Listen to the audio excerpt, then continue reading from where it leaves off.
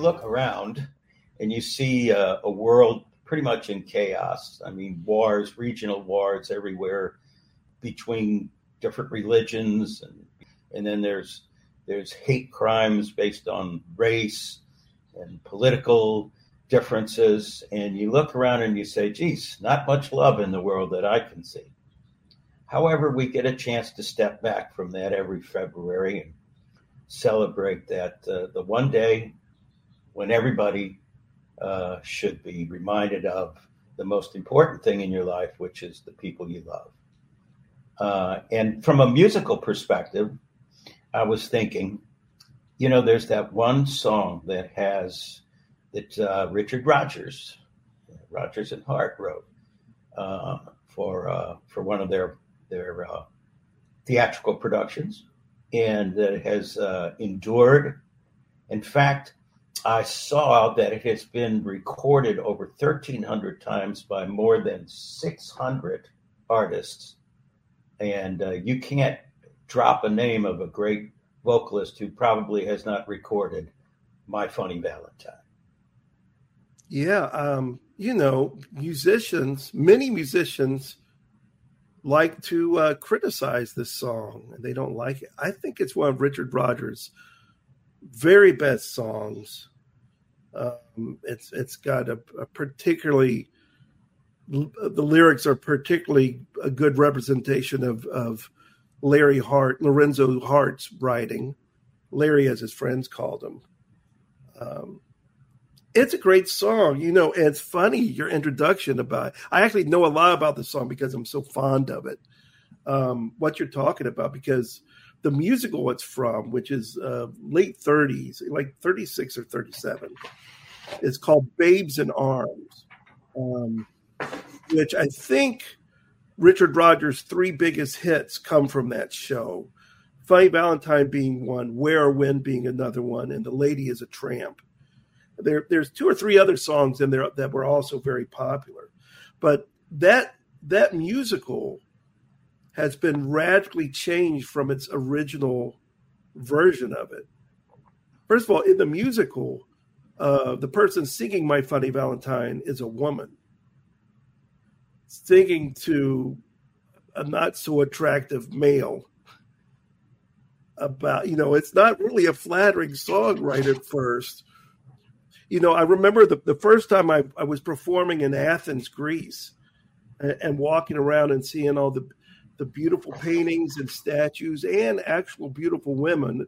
We all were laughing about, because we remembered this line from My Funny Valentine. One of the words is your figure less than Greek, which, I didn't, growing up, I didn't know what that meant.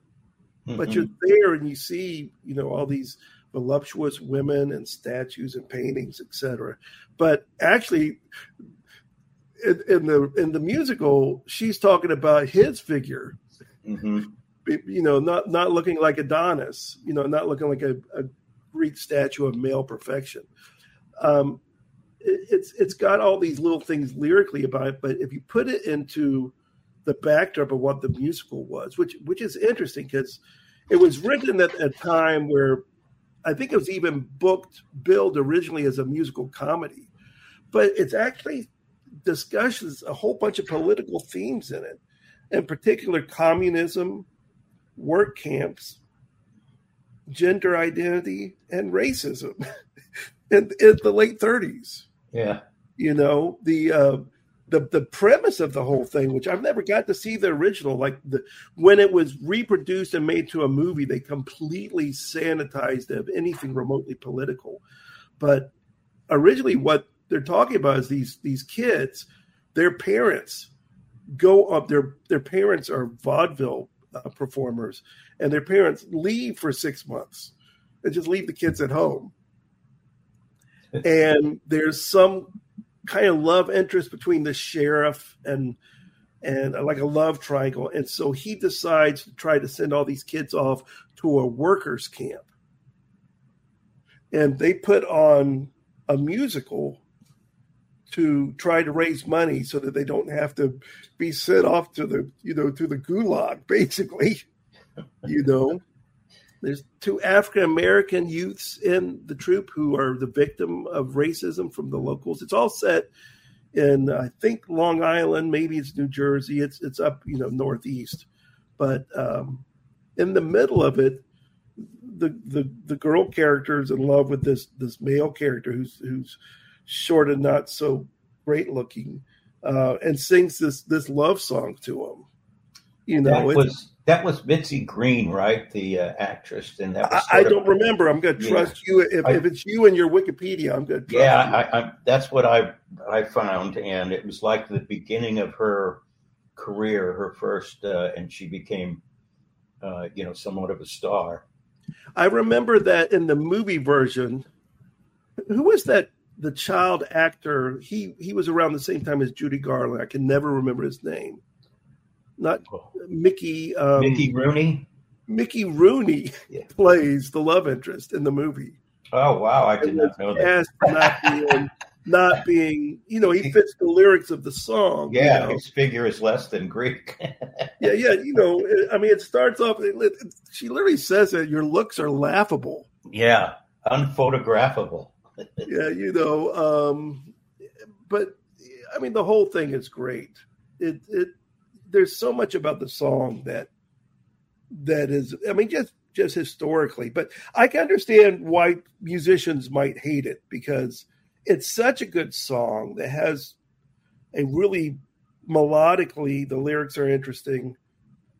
And it's got an arc where like the drama note is towards the end of the song. You kind of that golden mean area, 2/3, 3/4 towards the end is where you get the highest note of the song. And Richard Rodgers spends a lot of time building up to the note. I'll come back to that in a minute. But I can see why singers love this song, because they get to milk it and say interesting lyrics and stuff. And because of this, if you're a working jazz musician doing jam sessions and playing with you, you do get confronted with a lot of singers who are far more interested in theatrics than just musicality. It's a cliche thing. I can't tell you how many times a singer has come up to a jam session and said to the band, listen, I want to do my Funny Valentine, but I want to do it a way no one's ever done it before. Let's do it over a funk groove. And of course, we've been asked to do that, 1,000 times. Doesn't seem to fit. It works, but it's definitely not a new, fresh approach. It's kind of like the most obvious thing. There's a Grover Washington, the saxophonist, a kind of a smooth jazz song called Mr. Magic that has this like funky groove on it, and it's on the same kind of chords. So they're always like asking us, can we do it like it's Mr. Magic? There's a lot of pleasure in the irony that one of the very most famous versions of this song is by a person who's not typically thought of as a singer. Like, no one's going to talk about this person's amazing vocal technique and dynamic range and amazing use of vibrato and all this stuff. It's the great jazz trumpet player Chet Baker. Right. And his version of this is so famous that it's been put in the Library of Congress as some kind of landmark for jazz recordings. When I was thinking about this yesterday, I pulled his version of that back up, and it is an incredible recording and great singing. He sings it with such feeling. You could, he was performing it early in his life when he was unbelievably handsome and would sing it almost ironically, but he sang it late in life too, and so almost more poignant because his drug abuse and everything had aged him way beyond his years. It's great stuff. I learned the song first from Miles Davis, playing it on an album called My Funny Valentine, 1964. He recorded it earlier on 1956. It's one of those four: Cookin', Workin', Relaxin', Steam. He released these 4 records recorded them all in one weekend. This is one. It's on there too. But this version from 1964 with Herbie Hancock on piano is so slow and beautiful and heartbreaking, really, in many ways. But then, there's all the great singers have performed this song, and the ones who do it well, all the greats do it well. It's something about the song really lends itself to having a really deep level of interpretation to it. And I think it's because of how well the song is written.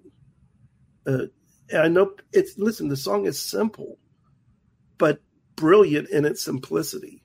The tiny little things that Richard Rodgers does that don't happen in songs very often. You might if I wish I had piano here. I'll just point out a couple of unique things it does. First of all, it's got this one section, we call it the A section. It's the first 8 bars of the song. The melody of that is never repeated exactly the same way. The second time you do it, it's higher in the key, so that you're already experiencing this sense of lift. Mm-hmm. And then you have a bridge, which I'll come back to that. And when you come back to this section for the end of the song, it starts low, then it goes a little higher, and then it goes up to the highest point, so that you get this really beautiful note at the end that's held out. It's kind of the note, we call it the butter note. It's where like the band, everything pauses. There's a fermata, and like the spotlight comes down and hovers over the singer as they say like the saddest word or the most poignant word of the song. It's that kind of thing. But this idea of spending almost the entire song moving up to this pitch, most people would just do it within one section. He plays with it through the whole thing. I really don't know another song that does that. Nothing complicated about the melody, but this slow, having the thought to wait all the way to the end for it to reach this point is pretty unusual to me.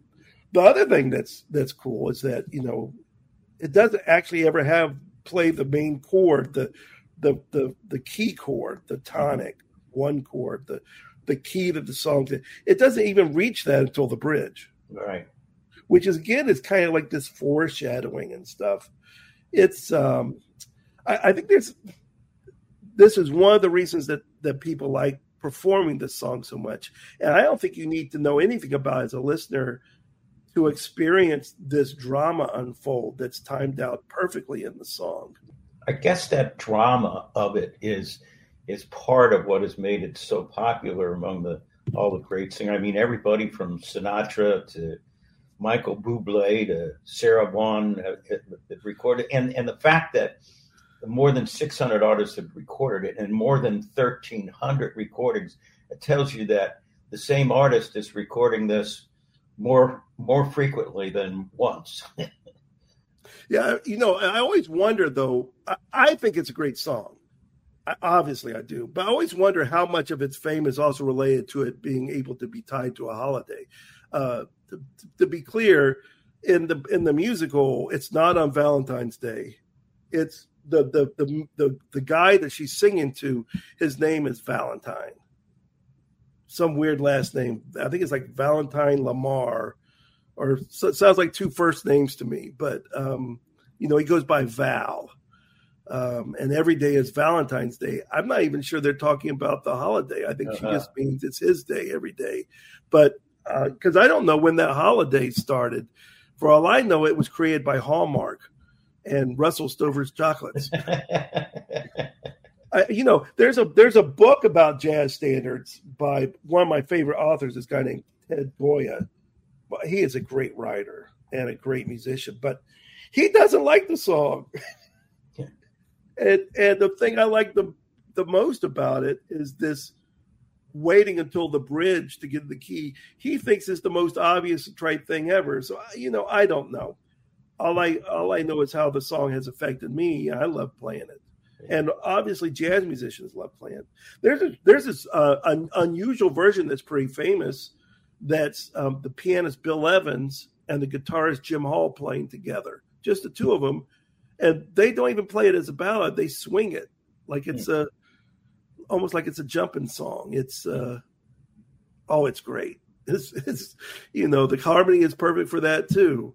You don't get any of the sense of don't change your hair for me and all that stuff that's in the lyric, and yet it kind of shows what a great song it is that can be adapted to so many things.